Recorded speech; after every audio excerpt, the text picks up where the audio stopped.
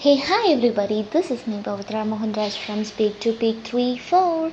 Today, this ambitious team is going to share some 5 rules to lead a successful life. So, let's start the episode. Number 1, first of all, you should know your worth. People will say that you are worthless, you are useless, you are not fit for anything, but you are not supposed to concentrate in their words. You should concentrate on yourself. So, first of all, know your worth. Number 2, take small steps.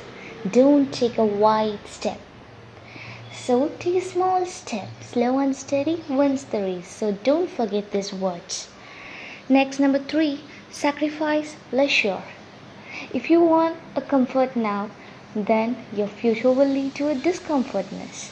So, now lead a discomfort life to lead a comfort life in future. That is a permanent life. So next, fourth, enjoy the process of working hard.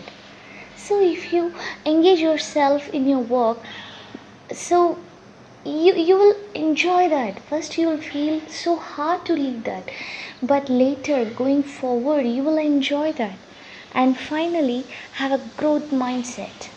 So be like an ambitious individual.